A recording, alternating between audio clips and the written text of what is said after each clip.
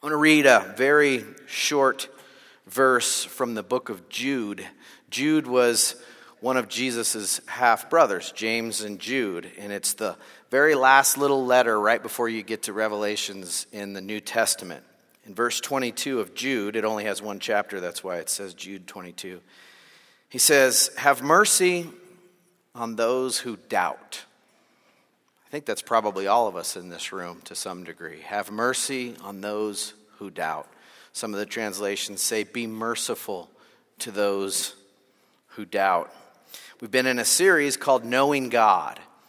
And the month of January and February, just to get this year started right and get our minds and hearts focused on who God is, that God's bigger than our problems, God's bigger than our struggles, He's bigger than the issues that we go through. And it's important that we understand who He is. So we've looked at the fact that God is all-knowing, He's all-powerful, He's present everywhere, He doesn't change. So thankful for that. And last week we tackled the difficulty that God was sovereign. That He's sovereign over all things, and that He's actually in control when things seem to be out of control. But part of knowing God, and kind of this direction we're going to go this morning, part of knowing God is to deal with doubt. It's to deal with doubt. Dealing with doubt is an inevitable part of the Christian experience. Grant had a lot of songs this morning that were about grace. And the Christian life is all about grace. Grace is the unmerited, unearnable favor of God, the forgiveness of God. It's the power of God in our lives to do what we could never do on our own. And I liked how those songs matched up with the subject this morning, because we need grace even in our doubts. We need grace in our doubts. John Newton, who wrote Amazing Grace back in the 1700s, before he became a Christ follower, he was a slave trader, and he was pretty cruel and ruthless. And God got a hold of him and changed him to become the person who understood the grace of God. And he went through a lot of seasons of doubt and depression in his life. But again, it's inevitable to the Christian experience, doubt, because we're never going to fully understand God this side of heaven. And it's going to take all of eternity to understand God. God is... He's big, huge, amazing, and our little pea brains don't have a whole lot of capacity to understand how big He really is. Doubt usually comes in two ways.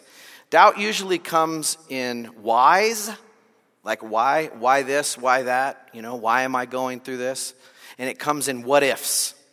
So if you have a why question or a what if question, to some degree, doubt is trying to settle into your mind and into your heart. There are people in this room that are going, "God, why haven't you answered my prayers? God, we thought we heard from you, and why are you delaying the answer to this? God, why did this person betray me? God, why did this not work out the way I thought it was going to work out? God, where are you? Why do you seem so distant?" Let's be real. That's many people's experience right now. Some of you are going through the what ifs. And the what if questions are, what if there's not enough money at the end of the month to pay our bills? What if this doesn't work out? What if my health doesn't get better? So whys and what ifs are the way doubt tries to creep into us, into our hearts. So if you're going through a season of doubt in your life right now, I want to tell you there's hope. There's hope, and I want to help this morning through the grace of God and the power of God to help. I've had my seasons of doubt in my life, and so I'm going to be pretty real and transparent with you this morning in a way that I hope you can relate. And I've prayed about this all week, and I've felt some resistance from the other side, if you know what I'm saying. That God, the other side doesn't want us to understand the message of doubt and how do we overcome it. Because you know what? Doubt is a virus. It's a spiritual virus. It's an infection. And it needs to be dealt with the same way we would, if we physically get sick, we have to do something about it. So say you have doubts going on in your mind. You're gelling with me already. Yes, I have why questions. I have what if questions. Let's diagnose the condition a little bit. Let's diagnose doubt. What is doubt? Because many people think that they can't be Christians if they have doubts. I've talked to people before, and they say, you know what, I want to believe. I want to be a Christian. I want to follow Jesus, but man, I have all these doubts. I have all these uncertainties. I don't know what to do with it. I'll tell you this morning to start. Follow him anyway. Bring your doubts to him. Bring your fears. Bring your confusion. Bring your questions. Because you're never going to get it all figured out anyway. So come to him. But how do we diagnose this? First of all, I would tell you this, and you can write this down. Doubt is not the same as unbelief. It's not. Doubt is not the same as unbelief. Unbelief is a willful refusal to believe. You've made a choice, you've made a decision and say, I will not believe. I choose not to believe. So it's an act of your will to walk in unbelief. Doubt is something that you often can't really control. And it's an uncertainty that comes upon you. It's indecisive. Doubt can come in seasons, and it comes in moments. So sometimes there's seasons of doubt. Sometimes it's a momentary. But here's what I want you to be encouraged with, and I'm going to prove this to you scripturally. You can have faith and also have some doubts at the same time. As a matter of fact, you're going to. And accepting that is part of the struggle. And the struggle between faith and doubt is really what makes us human. The great thing about the Bible is filled with stories of people that God used in mighty ways who doubted, who had struggles. They struggled with doubt. Every Bible character you read had doubts and had struggles. One biblical example is David. You can write that down. David.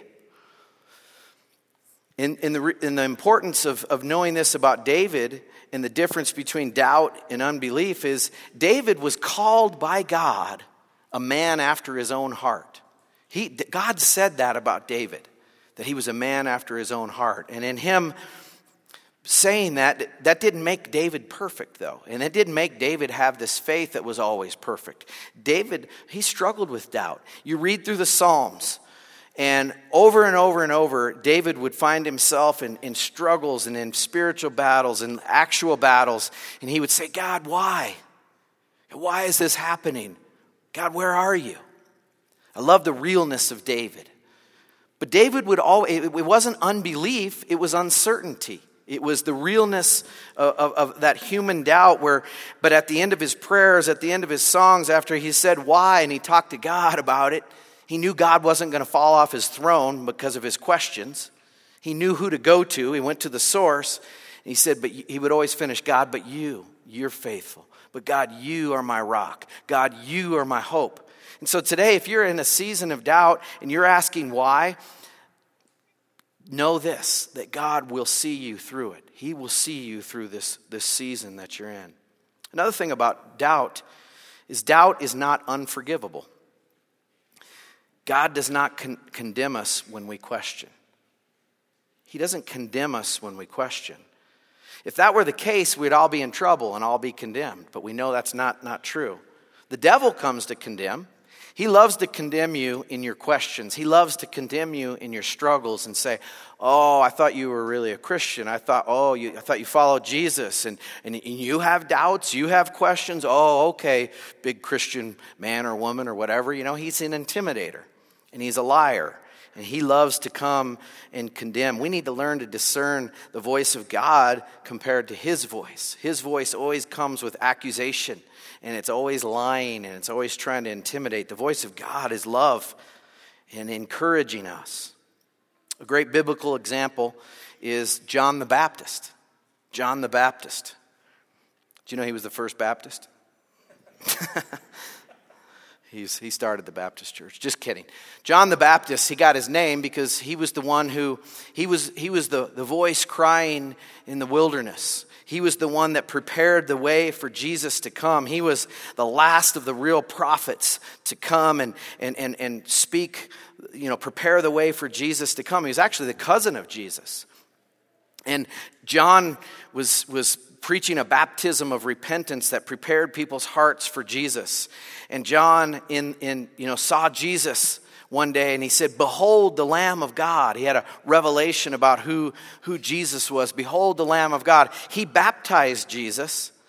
And when he baptized him, he saw the Holy Spirit come down in the form of a dove. He heard the voice of the Father saying, "This is my beloved Son in whom I am well pleased. Listen to him." He saw and heard that. And yet it says in Scripture that there was a time when John the Baptist was put in jail. John the Baptist was put in jail by King Herod because John the Baptist called out King Herod's sin of sleeping with somebody who wasn't his wife. And so he called it out. Herod put him in jail. He wasn't going to mess around. So he's in jail, and John sends a couple of his disciples, his followers, to Jesus. He said, "Go find out if he's really the one. Go ask him a few questions." So they came to Jesus, his disciples. They said, "John wants to know if you're really the one we're waiting for." John was starting to question. After all he had seen, he was going, are you really the one we're waiting for? Because this isn't happening in my timetable and the way I think it should happen. Jesus doesn't condemn John. Jesus tells his disciples, "Go back and tell John that all of Isaiah 61 is being fulfilled right before your eyes, that the blind see, the deaf hear, people are coming to salvation." And then he goes on to lift John up as one of the greatest men that have ever lived, Jesus said about him. But John doubted, and Jesus understood that. John had some uncertainty. Another thing about doubt is this: doubt is not always unhealthy. Doubt can actually produce positive effects when you work toward resolving them. Doubts can produce positive effects when we work toward resolving them. It's kind of like if you get a flu shot. I know it's a touchy subject in this day and age, whether you should get a flu shot or not, but work with me here. Or you're going to go overseas and, you're going to go on a mission trip and you've got to get immunized for the diseases that are not in America that you possibly could get over there. You get immunized about it.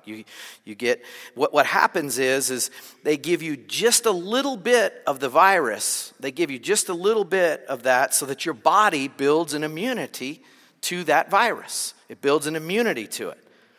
Well, doubt in many ways is the same thing. It's a little bit of it produces immunity to the greater doubts that are going to come later in life. So if you're going through a doubt right now, you're being immunized by your situation to prepare yourself for something bigger down the line. I didn't put this on your notes, but doubt leads to questions. Questions lead to answers. Answers lead to convictions and faith. And convictions and faith lead to a changed life. So it starts there. You have these doubts. You begin to ask questions. You get answers. You see God's moving in your life. That leads to faith and convictions. And bam, you have a changed life. You have a changed life. I see many of those in this room this morning of people who have been through that. It actually deepens our faith.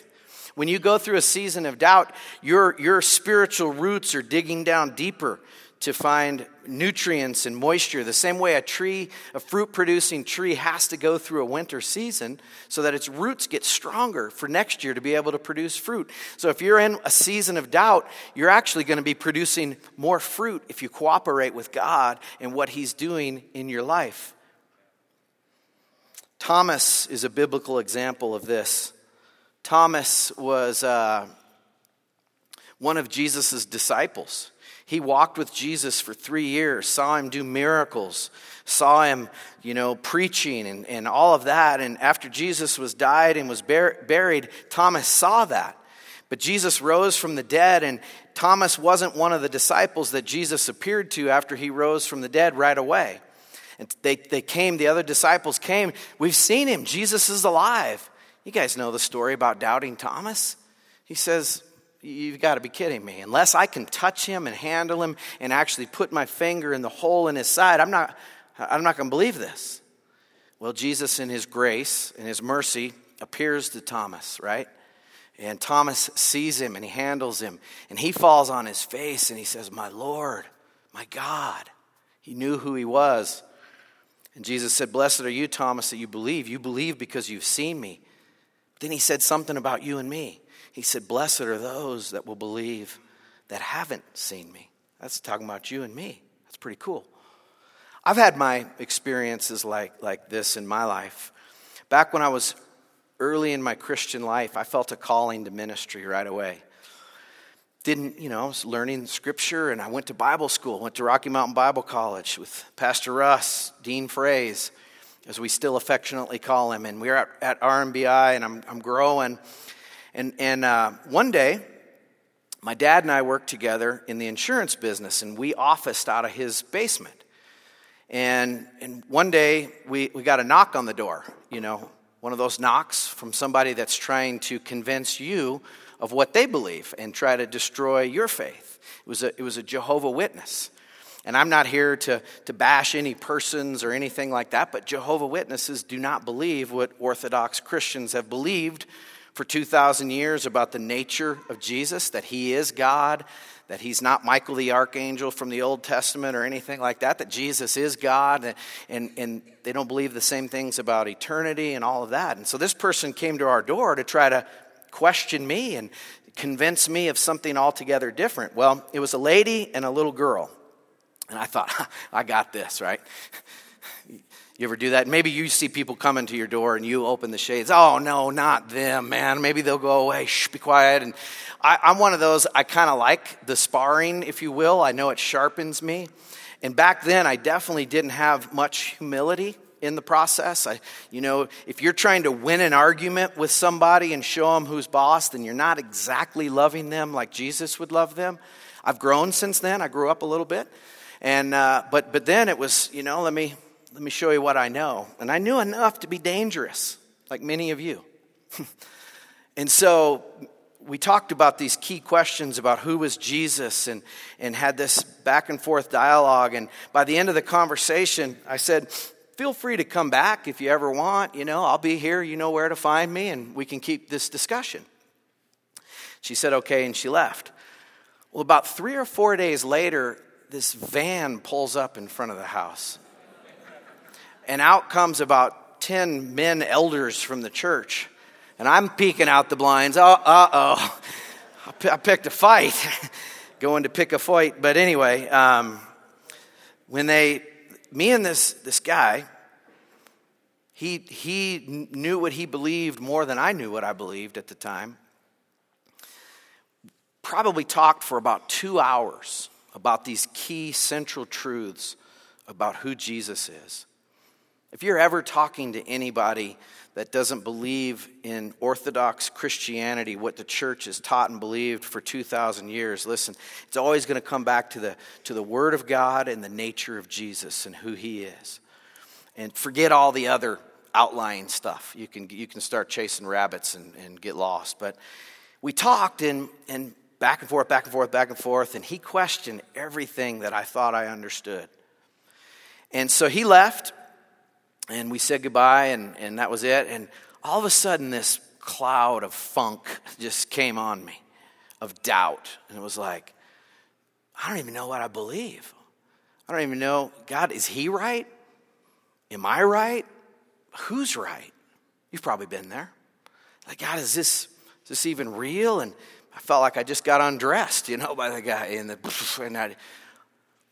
So I went through about a 3 or 4 month period while in Bible school, studying to be a pastor, of a funk of, I didn't know for sure what I believed. But you know what happened to me? It caused me to go into this book, not just to people, but to go to this book and find out, what does the Bible teach about who Jesus really is? What does Scripture say about God? And what has the church believed and taught and why? And I went through this book for months and just ate it and everything I could to learn more. And you know what happened? I went through that season of winter, and my roots were just going deeper and deeper and deeper and deeper. No one can convince me today that Jesus isn't God and that he isn't real and that this is, question whether this is really God's word or not. I'm not saying that in a bragging way, but I've put the time in. I've experienced life. Instead of life interpreting Scripture for me, and life didn't go the way I thought it was supposed to go, therefore, is this really true or not? Instead, this now interprets life. This tells me what's real and what Jesus is about. That's what God wants us to know about him. So how does doubt infect us? How does it infect us? It comes through three main avenues into our life. It comes through our minds, our emotions, and our wills. Doubt comes into our minds and it infects us through questions. Somebody will tell you this: you can't trust the Bible. You've heard this before. You can't trust the Bible. Do you know how to respond to somebody when they say you can't trust the Bible?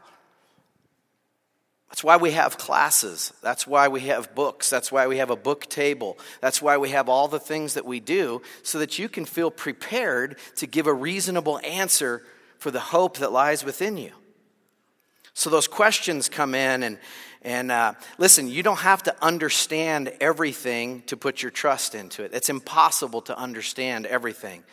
I mean, how many of you used a cell phone today?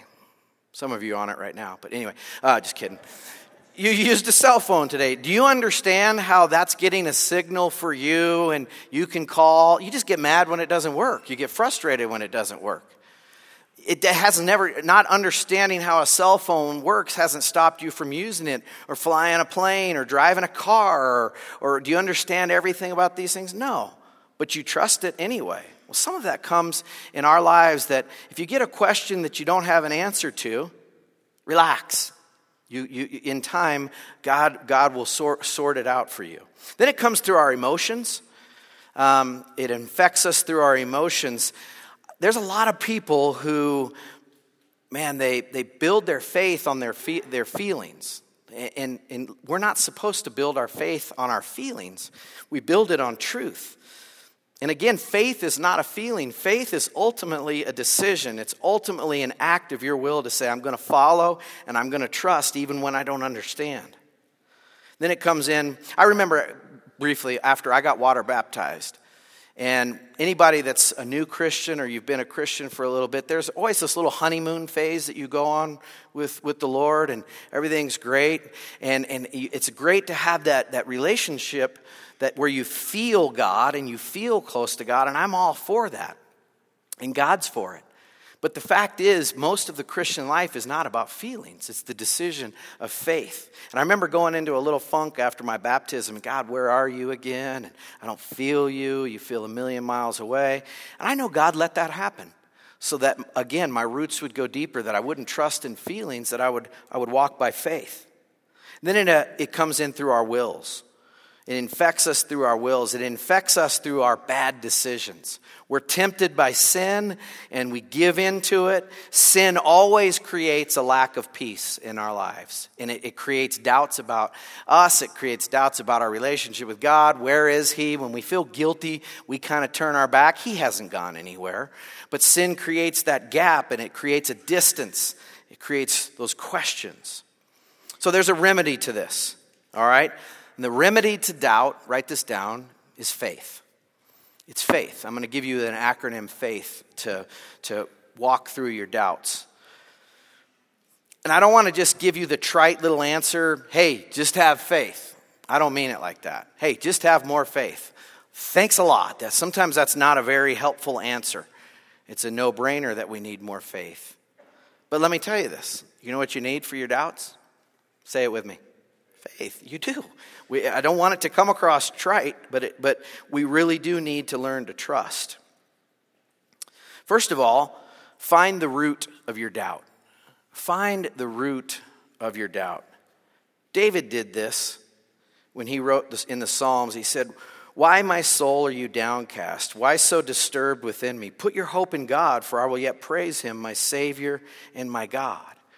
David was looking, he was kind of having a little self-talk. He was depressed, he was doubting, he was in distress, and he was like, "Why are you so downcast, dude? Put your hope in God." You ever preach to yourself? You need to get good at preaching to yourself. Right? The loudest voice sometimes in your life is your own. What are you saying to yourself? What are you hearing yourself say? Affirm what God has already said is true. So David did that. So in a sense, you can't overcome your doubts until you identify the cause. Where is this coming from? I want to show you a picture. Look at that. There's the iceberg. How many saw Titanic 10 times yesterday on TV on Valentine? Oh, don't lie, you watched. But anyway, it was on AMC, and it was on all day long. I think I watched it twice. But I got a little sidetracked there. But look at that iceberg. Underneath, look at all that ice. It's like 10 times the size of the actual part that's visible. Sometimes in your life, you got to find out what's underneath the surface. What's underneath my doubt? Yeah, I have doubt. I have worries. I have this. Okay, ask yourself, what's going on underneath there? When I was in college age, I had doubts. I would have told you up until college that I was a Christian, but I teeter-tottered back and forth, and God was working in and through my family and different people coming to Christ, and ultimately, everybody's following Jesus today. But back then, I remember I took a class at Red Rocks Community College called Cultural Anthropology. And cultural anthropology is not exactly friendly to the Bible or to Christians. And my teacher actually did not like Christians or the Bible. And he would tell us on a weekly basis why you couldn't trust the Bible, why Christians were this and that, and it was a fairy tale. And he had it all figured out. And I remember thinking to myself, maybe he's right, Maybe he's right. And I remember that was a decision point to walk away from this whole Jesus thing and do my own thing for a few years. God let me go eat out of the bottom of the garbage can to realize I was starving for him ultimately. But in that season, I'll be honest with you, if you were to go under the root, it wasn't just an intellectual struggle. I wanted to justify my lifestyle. I wanted to justify living for me and living it up. And so if we're just all random chance and this life doesn't really matter, then I'm going to get mine while I'm here. And then I realized that wasn't true, obviously. For you, what's the root of your doubt? What's the root of your doubt? Is it control? Are you trying to control circumstances? Are you trying to control situations by your worry, by your doubt? That's really what worry is. It's a form of control. Is it an experience that you've had that you just can't wrap your arms around? Is it a question? What's the root of your doubt? Second thing is this. Ask God and others for help. Ask God and others for help when you doubt. There's a story in the Gospel of Mark about a man who had a son who was possessed by a demon. And the demon would throw the boy on the ground and he would foam at the mouth and act crazy. How many know that'd be a little weird to see that happen? And they had brought this boy to Jesus and Jesus saw what was going on, and so they brought him to Jesus, and the boy immediately fell into a convulsion when he saw Jesus. He fell to the ground, he was foaming at the mouth, and Jesus said, "How long has he been like this?" And from childhood, the father said. And he said, it's often tried to throw him into the fire or water to kill him. And then the man said this, he said, "But if you can do anything, take pity on us and help us." And Jesus makes a pretty profound statement. He says, "If you can?" Do you not know? You obviously don't know who you're talking to. You haven't seen what I've already been doing. Jesus says, "If you can?" He said, "Everything is possible for him who believes."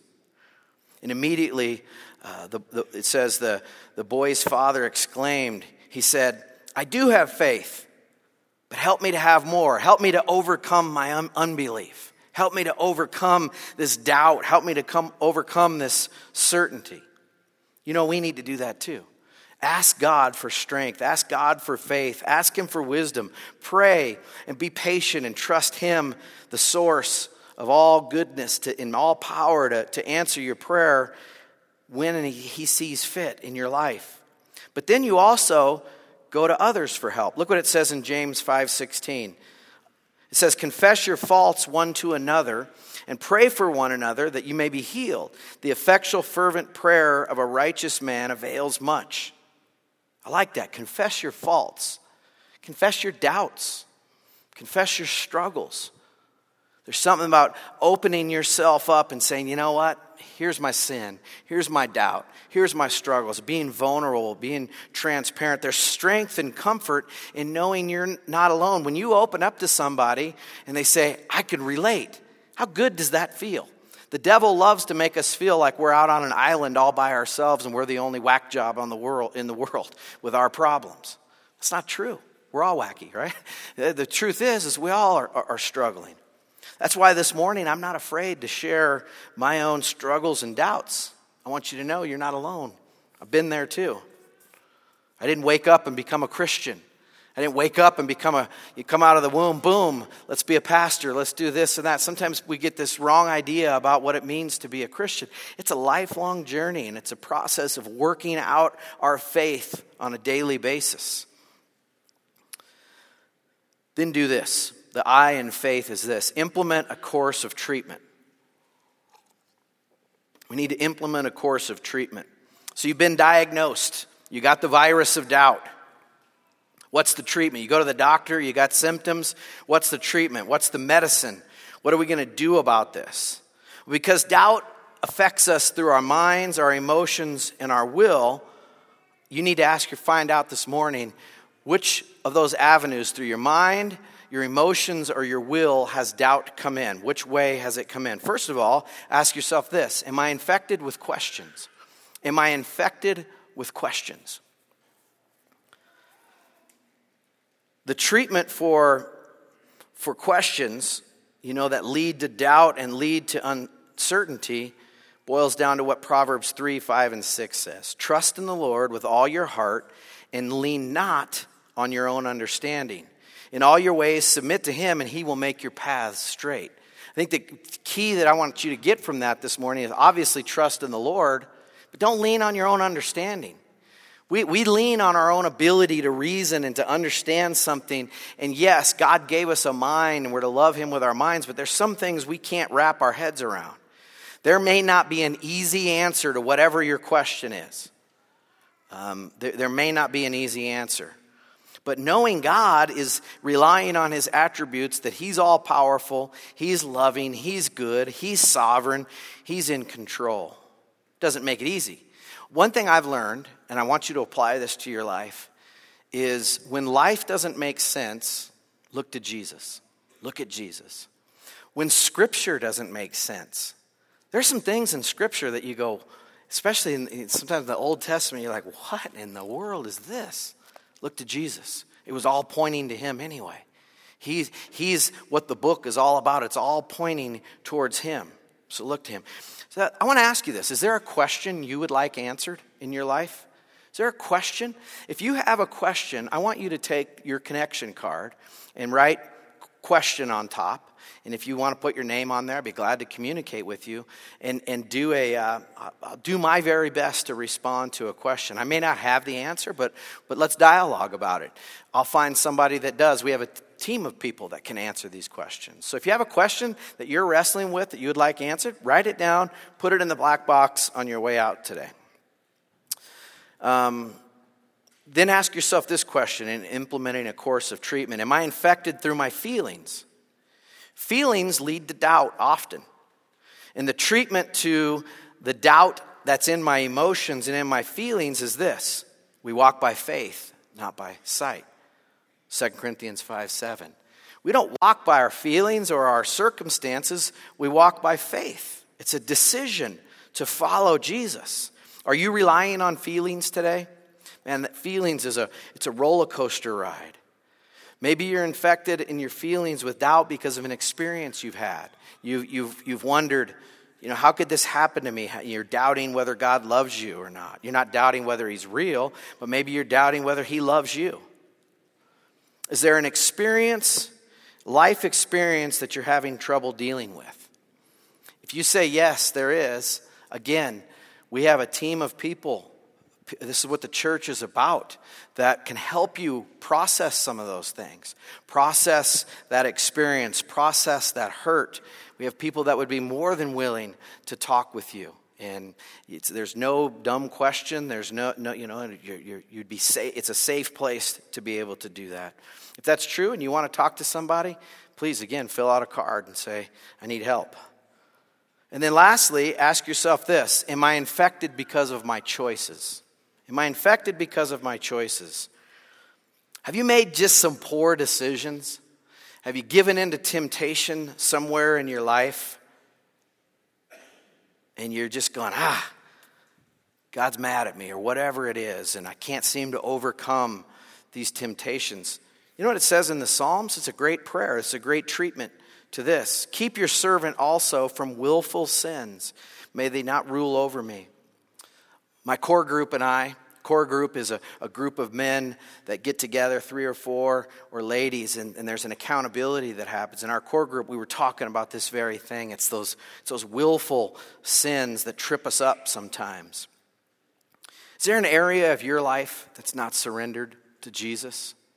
That you know you need grace and you need to say, here, Lord, I give this to you.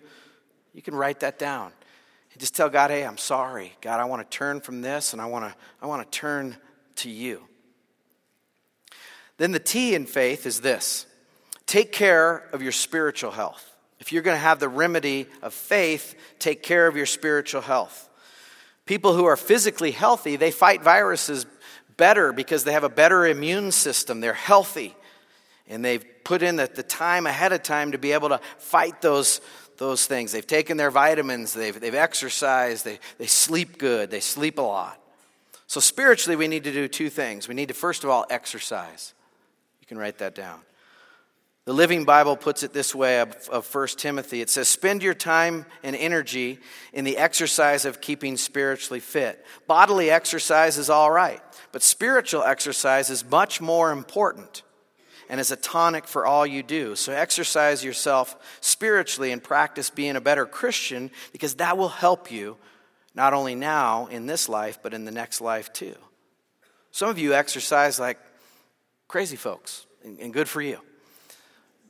The rest of us, you and the rest of us, are we spiritually exercising? Do you put in that kind of time and that type of care into taking care of yourself spiritually?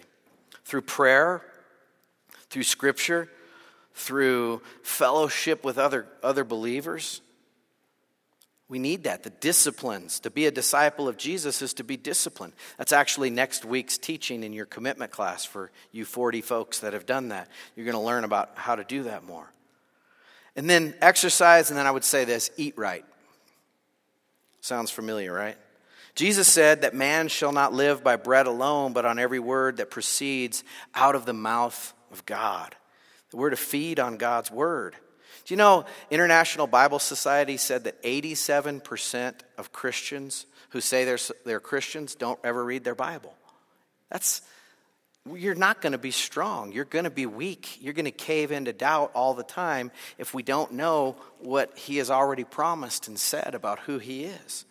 That's why we take time to read it for ourselves, not just hear a message on Sunday or even in your home group, but you need to learn to feed yourself. You need to hang with people of strong faith. They'll encourage you. They'll challenge you. It's like having a workout partner. If you got a workout partner, you know they challenge you. They keep you going. Keep your immune system strong. And then lastly, hold on tight to the answerable questions and hold on loosely to the unanswerable ones. Answerable and unanswerable questions. This has been a key to me personally overcoming doubt.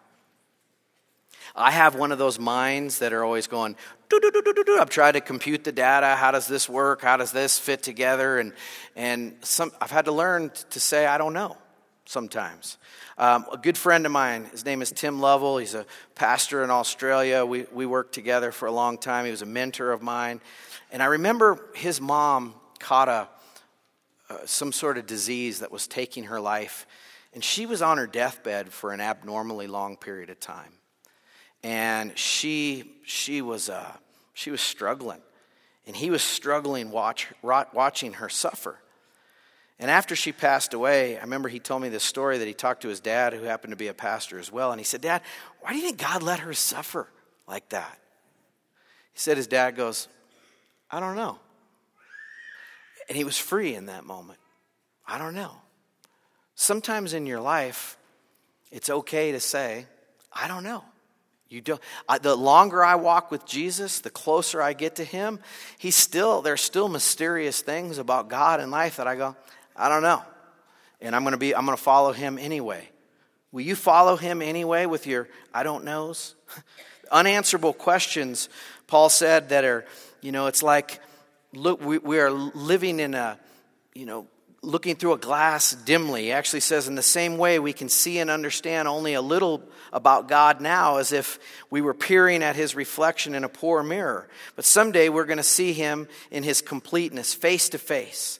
Now all that I know is hazy and blurred, but then I will see everything clearly, just as clearly as God sees into my heart now. Unanswerable questions, I don't know. Leave them to God's sovereignty. We've had some things happen around here this year that we've had to scratch our head and say, I don't know, God, but you're sovereign. Here's the answerable ones. This is the key. Don't tune out. I know the message is coming to a conclusion. I hear paper rattling and all that. Stay with me just for a second. Answerable questions are the ones that you need to hold on tight to. First of all, Jesus asked the question, who do you say I am? He asked his disciples, who do the people say I am? They said, well, John the Baptist come back, Jeremiah, whatever, etc., etc. Jesus said, what about you? Who do you say I am? And Peter said, you're the Christ. You're the Son of the living God. You're the Messiah. You're the one we've been waiting for. And so the question to you in your doubt today, whatever you're doubting about, whatever you're doubting God, whatever you're struggling through, answer this question. Who do you say he is? If you say he's the Christ, the Messiah, the Son of the living God, you're going to be okay. He'll work it out. He's going to work in that. That's the question he wants answered, not the ones that we can't answer. That's an answerable question. Then Jesus asked this question, will you follow me? He asked that over and over and over throughout the Gospels. Will you follow me? Follow me, follow me. Some did and some didn't. His question to you today is, will you follow him? Who do you say he is? And will you follow him? And to follow Jesus means that you let him call the shots in your life. You learn to conform your life to what he wants your life to be. That you find your purpose in him. That you confess that in yourself you fall short. And that you're a sinner and that he's the Savior. He becomes Savior and Lord. And he gets to call the shots in your life. Then he asks us all this question too. That's answerable. Will you trust me? In John 14, Jesus said, don't let your hearts be troubled. Trust in God. Trust also in me. Some of you've answered the question, yes, he's the Christ. Yes, I'm following him, but man, I'm having a hard time trusting him today. Listen, he's trustworthy, and he's shown himself to be trustworthy, past, and he will in the present and all the way in the future. But we're not banking our lives on an easy life. We're not banking our hope on everything working out the way that we want it to. But we're banking on what he's promised in eternal life. I'm going to finish with this. There's a story, real quick, about a guy who moved to California when he was 30 years old. And he was a good guy, he had strong faith. He wanted more than anything to serve God and to do something positive with his life. He had a friend named Chuck. Chuck had gone to a liberal school, a liberal seminary, and he began to question whether the Bible was true. Was Jesus a fairy tale or not? On and on and on. He had all these questions that he kept raising about God and especially about the Bible and why you can't trust the Bible. So he started getting a little shaky in his faith because he looked up to this guy. And he said he also had a woman in his life who was a strong Bible scholar herself. And as the man would question the Bible, she would also say, that's not true. Let me give you evidence why you can trust the Bible. Let me give you the facts. Here's why you can trust. And he felt like he was just being torn. I can trust the Bible. I can't trust the Bible. Doubt and faith, back and forth, back and forth. He got to the place where he went out on a walk one day. And he said, God, I need your help. I don't want to have a weak faith. I want to have a strong, powerful faith that you can use me, that you can use my life. tells the story that he got down on his knees and he said, God, based upon what I see and the evidence that I see of the trustworthiness of the Bible, I'm going to make a choice of my will to accept it as being your word, and I'm going to base my life on it. I'm going to tell others about it. He said he got up off his knees and felt like God had breathed this fresh life into his faith. Like this spiritual battle for his soul had been won. You know who that man was? Billy Graham. Billy Graham, who God has used over and over and over to bring many, many people to Christ. He struggled with doubt. And he had to say, Lord, I don't have all the answers, but I believe you. I believe in your word. We can do that today as well. Part of knowing God is the season of doubt. It grows your faith, so embrace this season. Prepare for it if you're not in it right now. And today, if you're struggling and you need help and you need the courage to move forward, I want to pray. I want to pray for us. Don't forget, you can fill out your questions and the needs that you have. We'd love to serve you. That's why we exist as a church. So would you stand with me and let's pray?